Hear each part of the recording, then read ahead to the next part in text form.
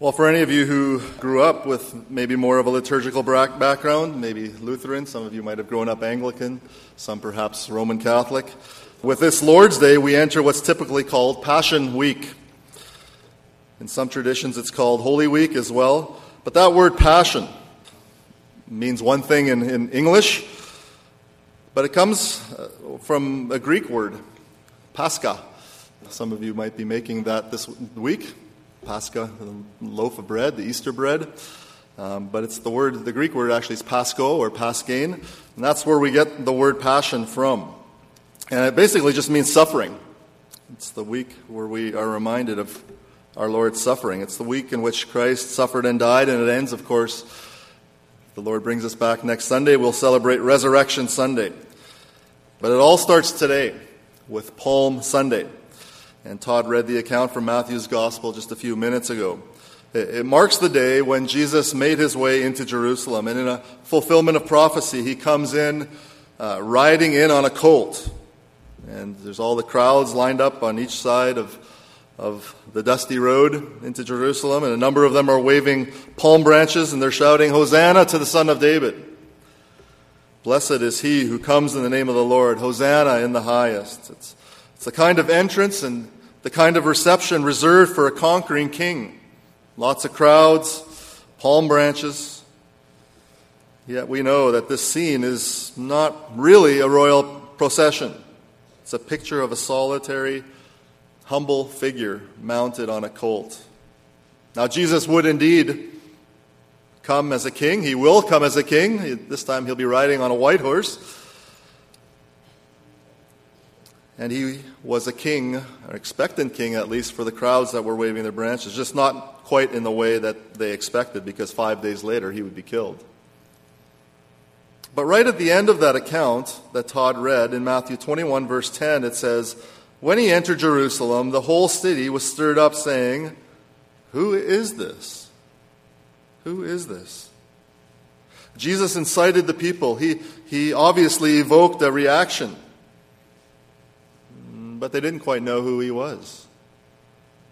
The question in their minds was, who is this really? Well, that question has been asked for centuries, right up to this day. And I just saw something just earlier this week. I'm likely a little bit late on this, but I noticed that CNN is doing, I think it's actually maybe a series or a mini-series of some kind called Finding Jesus. Now, I haven't seen any of it. Any of you watch this? No? Okay, nobody watches CNN. Everyone's on Fox News. But I think it happens on Sunday nights at 9 o'clock or something like that.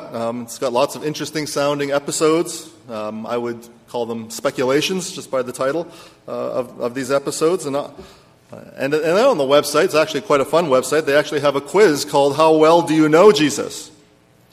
That's kind of the same question as Matthew 21, verse 10, isn't it? Who is this? Who is this really?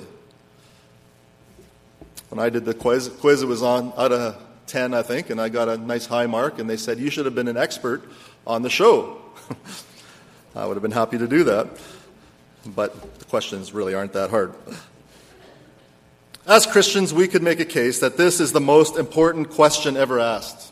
Who is this? There are a lot of questions where you can afford to get an answer wrong, whether it's on a test or just an opinion poll or an online quiz.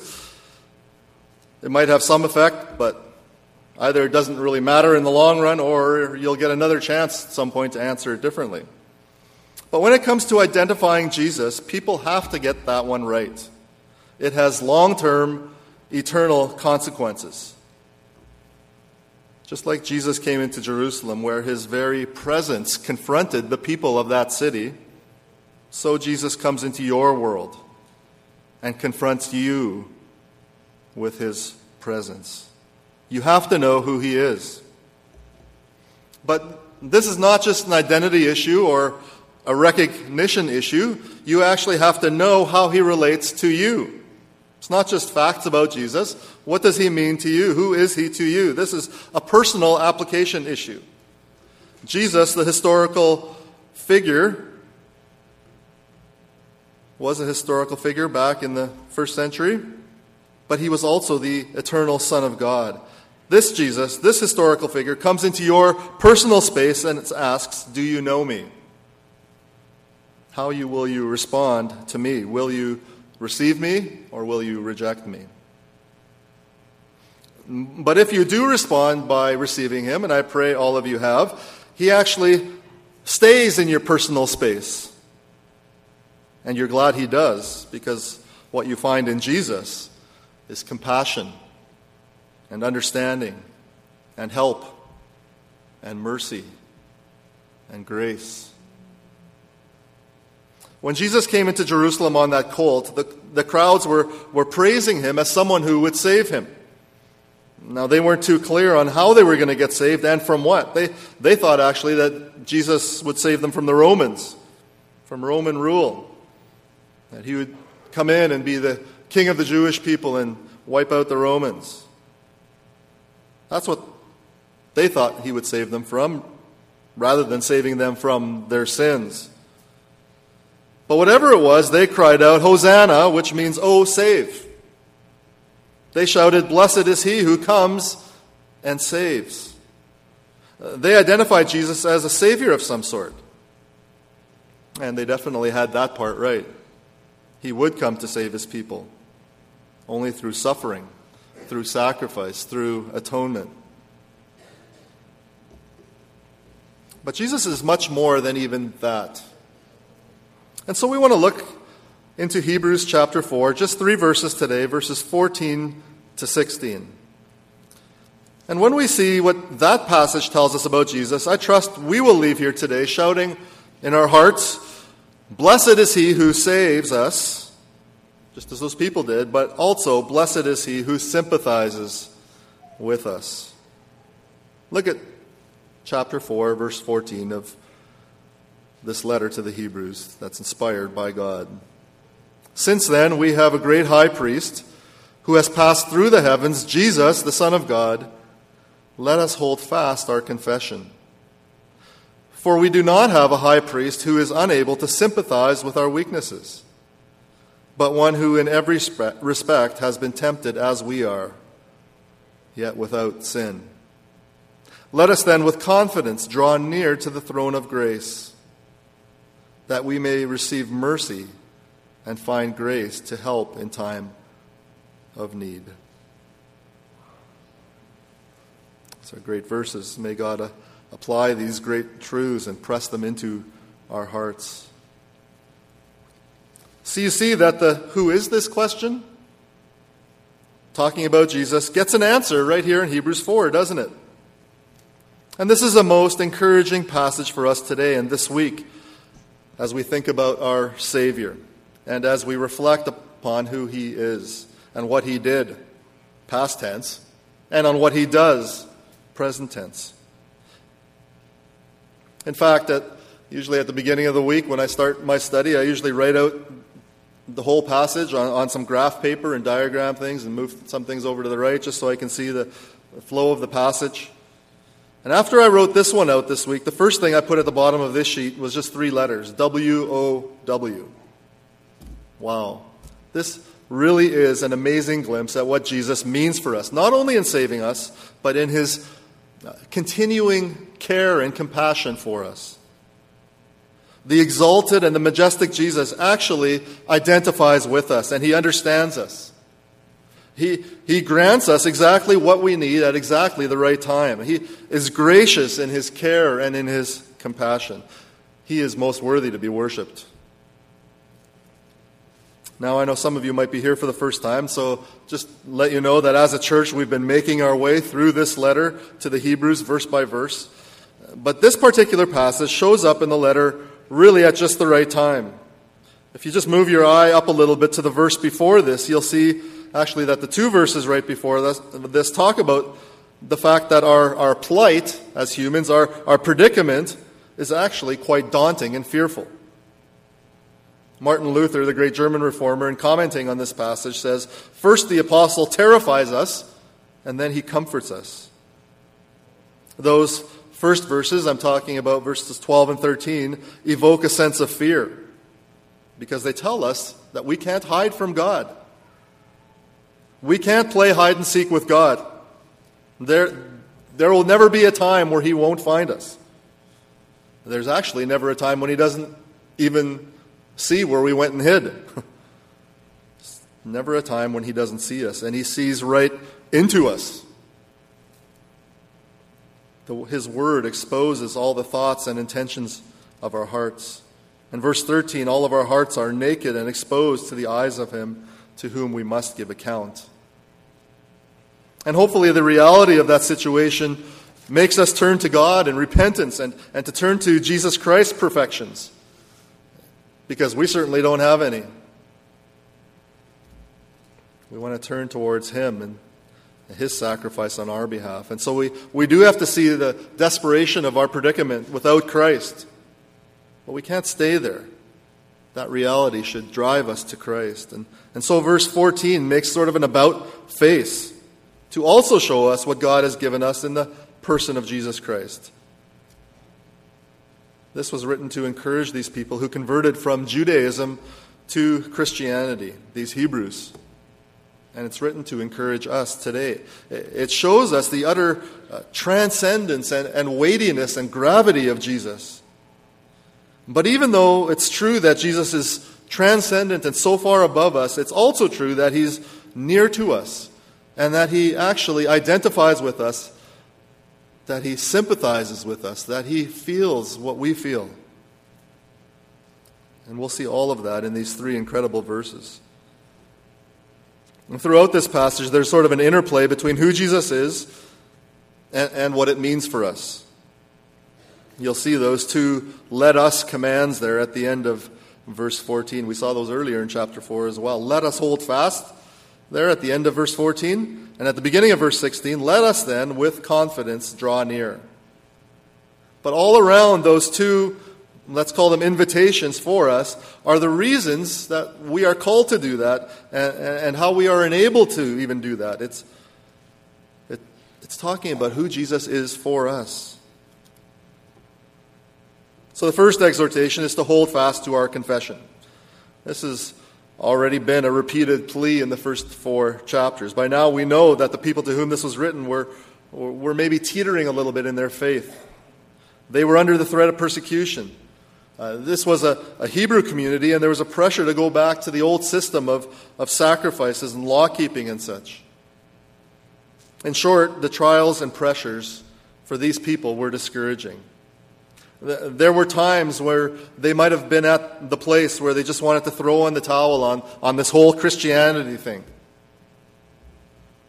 If this is what the Christian life is all about, well, I'm not sure that I can do it. It's too hard. It's into that kind of attitude, that kind of situation, and for that reason that this letter is written. And the author comes and says over and over again, hold fast to Jesus. Hang on tight. Trust Him. Don't stop believing. No matter what's going on in your life. You might waver, but make sure you hold fast. We can tend toward that same kind of discouragement. We've got those same kinds of pressures. When we're right in the middle of it, and you can fill in the blank on what that it is, it's hard to believe God's promises.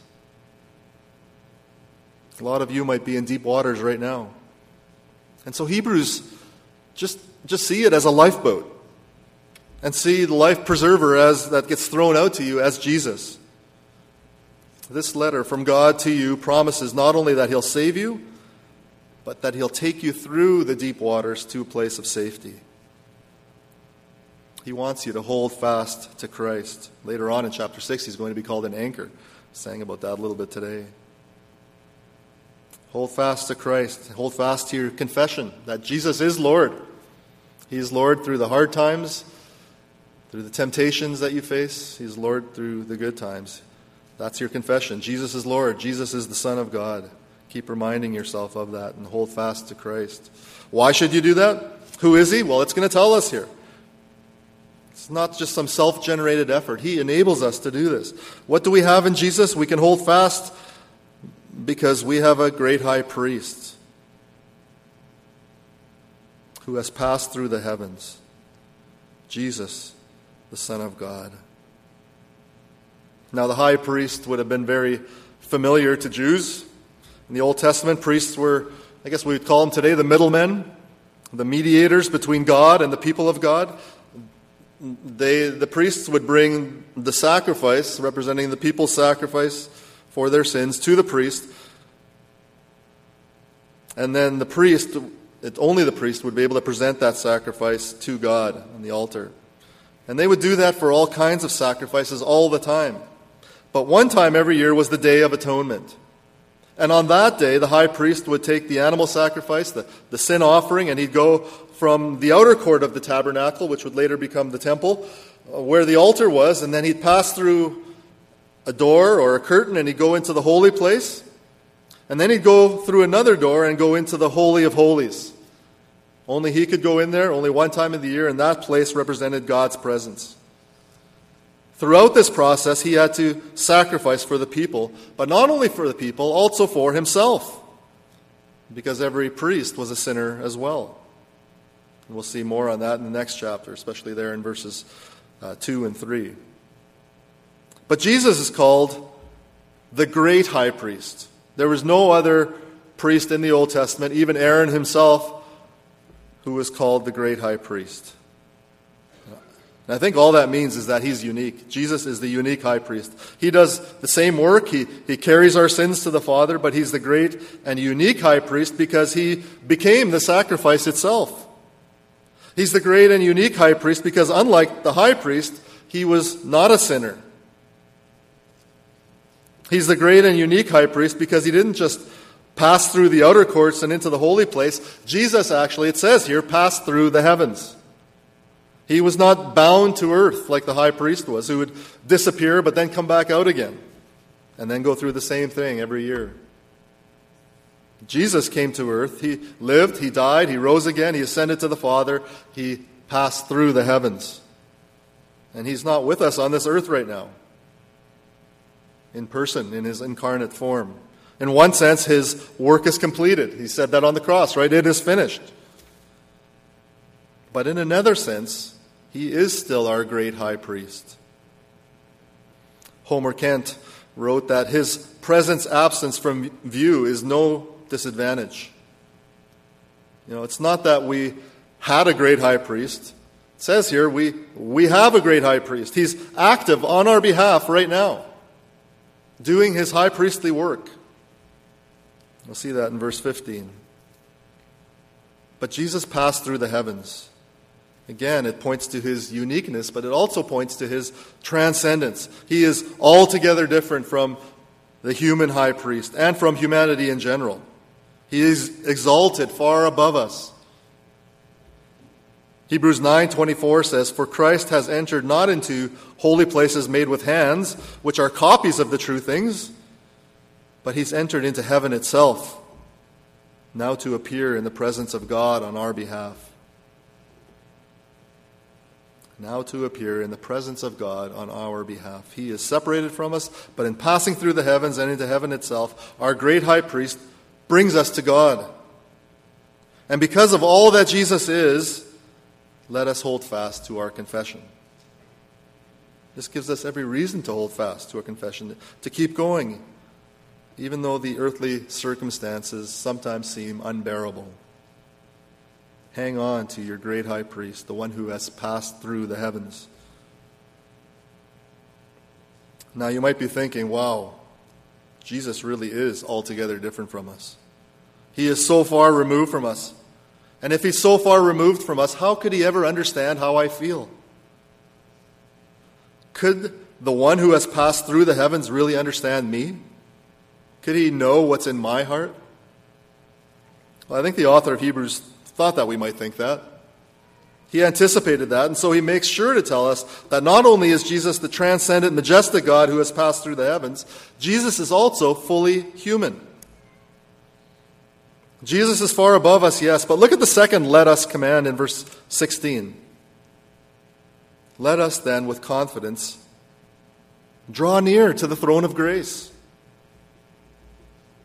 How can he say that?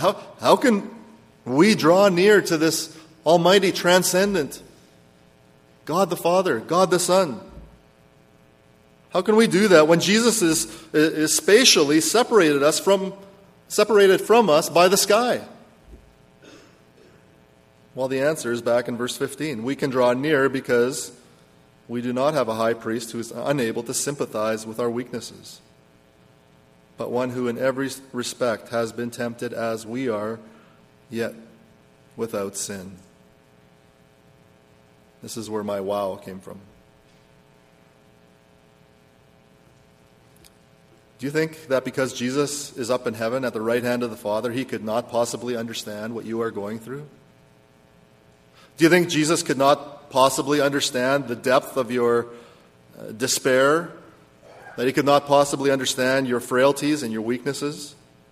Do you think Jesus could not possibly understand the temptations and the pressures that you face every single day? Well, this paints a different picture, doesn't it? You can draw near to God. He is far above, but he is not far away. Did you hear that? He is far above, but he is not far away. He is not so far removed from us that he doesn't understand what we are going through. In fact, he knows exactly what we're going through. The writer here wants to assure us that Jesus is God, but he's also very much human. He became one of us, and because he became one of us, he also knows us intimately. We can approach God. What does it say here? We should approach him in a cowering kind of demeanor, and then very quietly and very cautiously and carefully ask him if we can enter into his presence, and then very bashfully and fearfully sort of tell him our needs if he really wants to hear them, and our struggles and our temptations. Is that what this says? No. It says there that we can draw near to the throne of grace with confidence, with boldness, with a sense of freedom. Why? How? We can come to the throne of grace confidently only because we come to God's throne through our great high priest, Jesus Christ. Who is Jesus? Here we come to the question again. And like I said, the answer is there in verse 15. He puts it here in a double negative. We do not have a high priest who is unable to sympathize with our weaknesses. I think he probably said it that way because the people he's writing to were starting to think that Jesus was unable to understand humanity. He's saying no. In fact, it's the very opposite. We do have a high priest, even though he has passed through the heavens, who is able to sympathize with our weaknesses. Tom Schreiner says that Jesus is not just our majestic high priest, he's also our tender high priest. Hear that. He's not only our majestic high priest, he's also our tender high priest. He truly is our great high priest. But it's not just feelings of tenderness and sympathy and compassion and understanding. Jesus actually helps us get through them. He doesn't just have feelings for us. He's actually our helper. And he can do that because he actually suffered as a human, just like you suffer with the temptations and the trials and the testings of life. Hebrews 2:18, for because he himself has suffered when tempted, he is able to help those who are being tempted. He is able to sympathize with your weaknesses. Weaknesses here, I think, is just talking about our frailties, the kind of groanings that are part of our lives in the presence of sin. They're not sins, but they are those moral weaknesses that could bring us to the point where we do sin. Those weaknesses are different for everyone. When one person is weak when it comes to lust, that could lead to pornography. Another person is weak when it comes to money. That could lead to greed or fraud or stealing. Where one person is weak when it comes to food, that could lead to gluttony.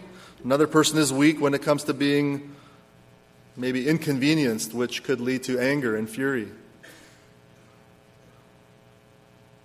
This says that Jesus is able to sympathize with those weaknesses. In his humanity, he understands. And he understands because in every respect he has been tempted as we are, with one exception. This verse has given birth to all manner of speculation. Jesus was tempted in every way as we are, and so that makes people ask, okay, so was it possible for Jesus to sin? And if the answer is no, then the next question is, well, if that's true, then was he really tempted? Well, I'm going to do the old dodge to that question. You can commiserate about that around lunch table today.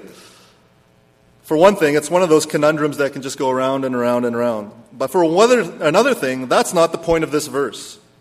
Jesus, it says here, was tempted. It says that right here. And we know that from when he was in the desert for 40 days and nights, just for one example, where he was tempted by the devil. But this says that he was tempted in every respect as we are.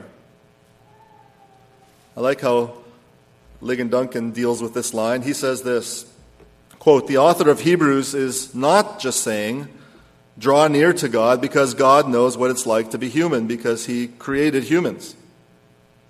Now that's true, but he says more than that. He doesn't even say draw near to God because God knows everything. He knows the sin that you're struggling with. Rather, he says, draw near to God because when God sent his Son into this world, he appointed for his Son to be fully human like you.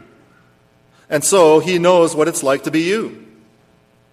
He knows what it's like to face your temptations. And so when you come to him and you admit to him what you're afraid to admit to anyone else, you're not going to face a sneer.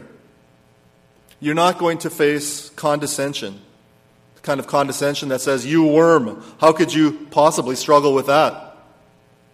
No, you're going to hear, "I understand that. I was tempted that way too." End quote. Jesus understands. Jesus was actually tempted in ways that we won't ever understand. He faced the full range of temptations, and so he understands and sympathizes with yours. The only difference is that Jesus never surrendered to the temptations. He was without sin. And that has huge implications for why he could be our Savior and our substitute. He was the perfect Lamb of God. But the point here in Hebrews 4 is that that's the only way that he's different. But in every other way, he is like you. He is therefore intimately acquainted with your weaknesses, and he can uniquely sympathize with you. So, draw near to the throne of grace with confidence. It's really a beautiful picture, isn't it? It's saying, come into God's presence. Because of Jesus, you can actually draw near to God. And when you come to God, his throne is a throne of grace.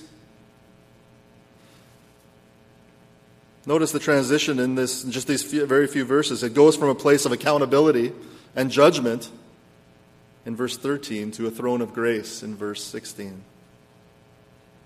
And look at what happens when you draw near to God's presence. In your weakness, in your distress, in your struggle with weakness, it says here that you'll receive something there. And you'll find something there. You're going to receive mercy. God will not give you what you do deserve, right? That's some way the way mercy is defined. And you'll find grace to help in time of need. He will give you what you do not deserve. That's quite something for us who are believers. And it's there to help us in our time of need. It also has implications if you're here today and you're not a Christian, though. If you come into the presence of God through our great high priest, Jesus, the Son of God, he promises to give you grace and mercy and to help you into time of need. But if you come into God's presence without Jesus, you'll have to face the very opposite. You'll have to face God's wrath. You will face judgment, and you will receive the just penalty for your sins. And we are all sinners. So, turn away from your sins. Ask for forgiveness. Put your faith in the shed blood of Jesus Christ that we just sang about. The one who committed no sin. And then you'll be able to come to the throne of grace where you will receive mercy and you will find grace there. For us who are in Christ, these verses are immensely comforting. Let's face it, we all struggle deeply with one thing or another. We know that our lives aren't as they should be. We are weak. We are frequently beaten down by our circumstances, by our own struggles with the flesh, by the constant onslaught of temptations that we face. And we probably have times when we wonder whether God really cares that we suffer with those kinds of things. Well, if you get to that place, here's where you need to land, fellow Christian, fellow pilgrim, as we try to make our way through this life into the promised land. This is where we meet our great high priest, the Son of God. This is where you meet someone who knows what it was like to be human yet without sin. This is where we meet someone who is both transcendent and tender.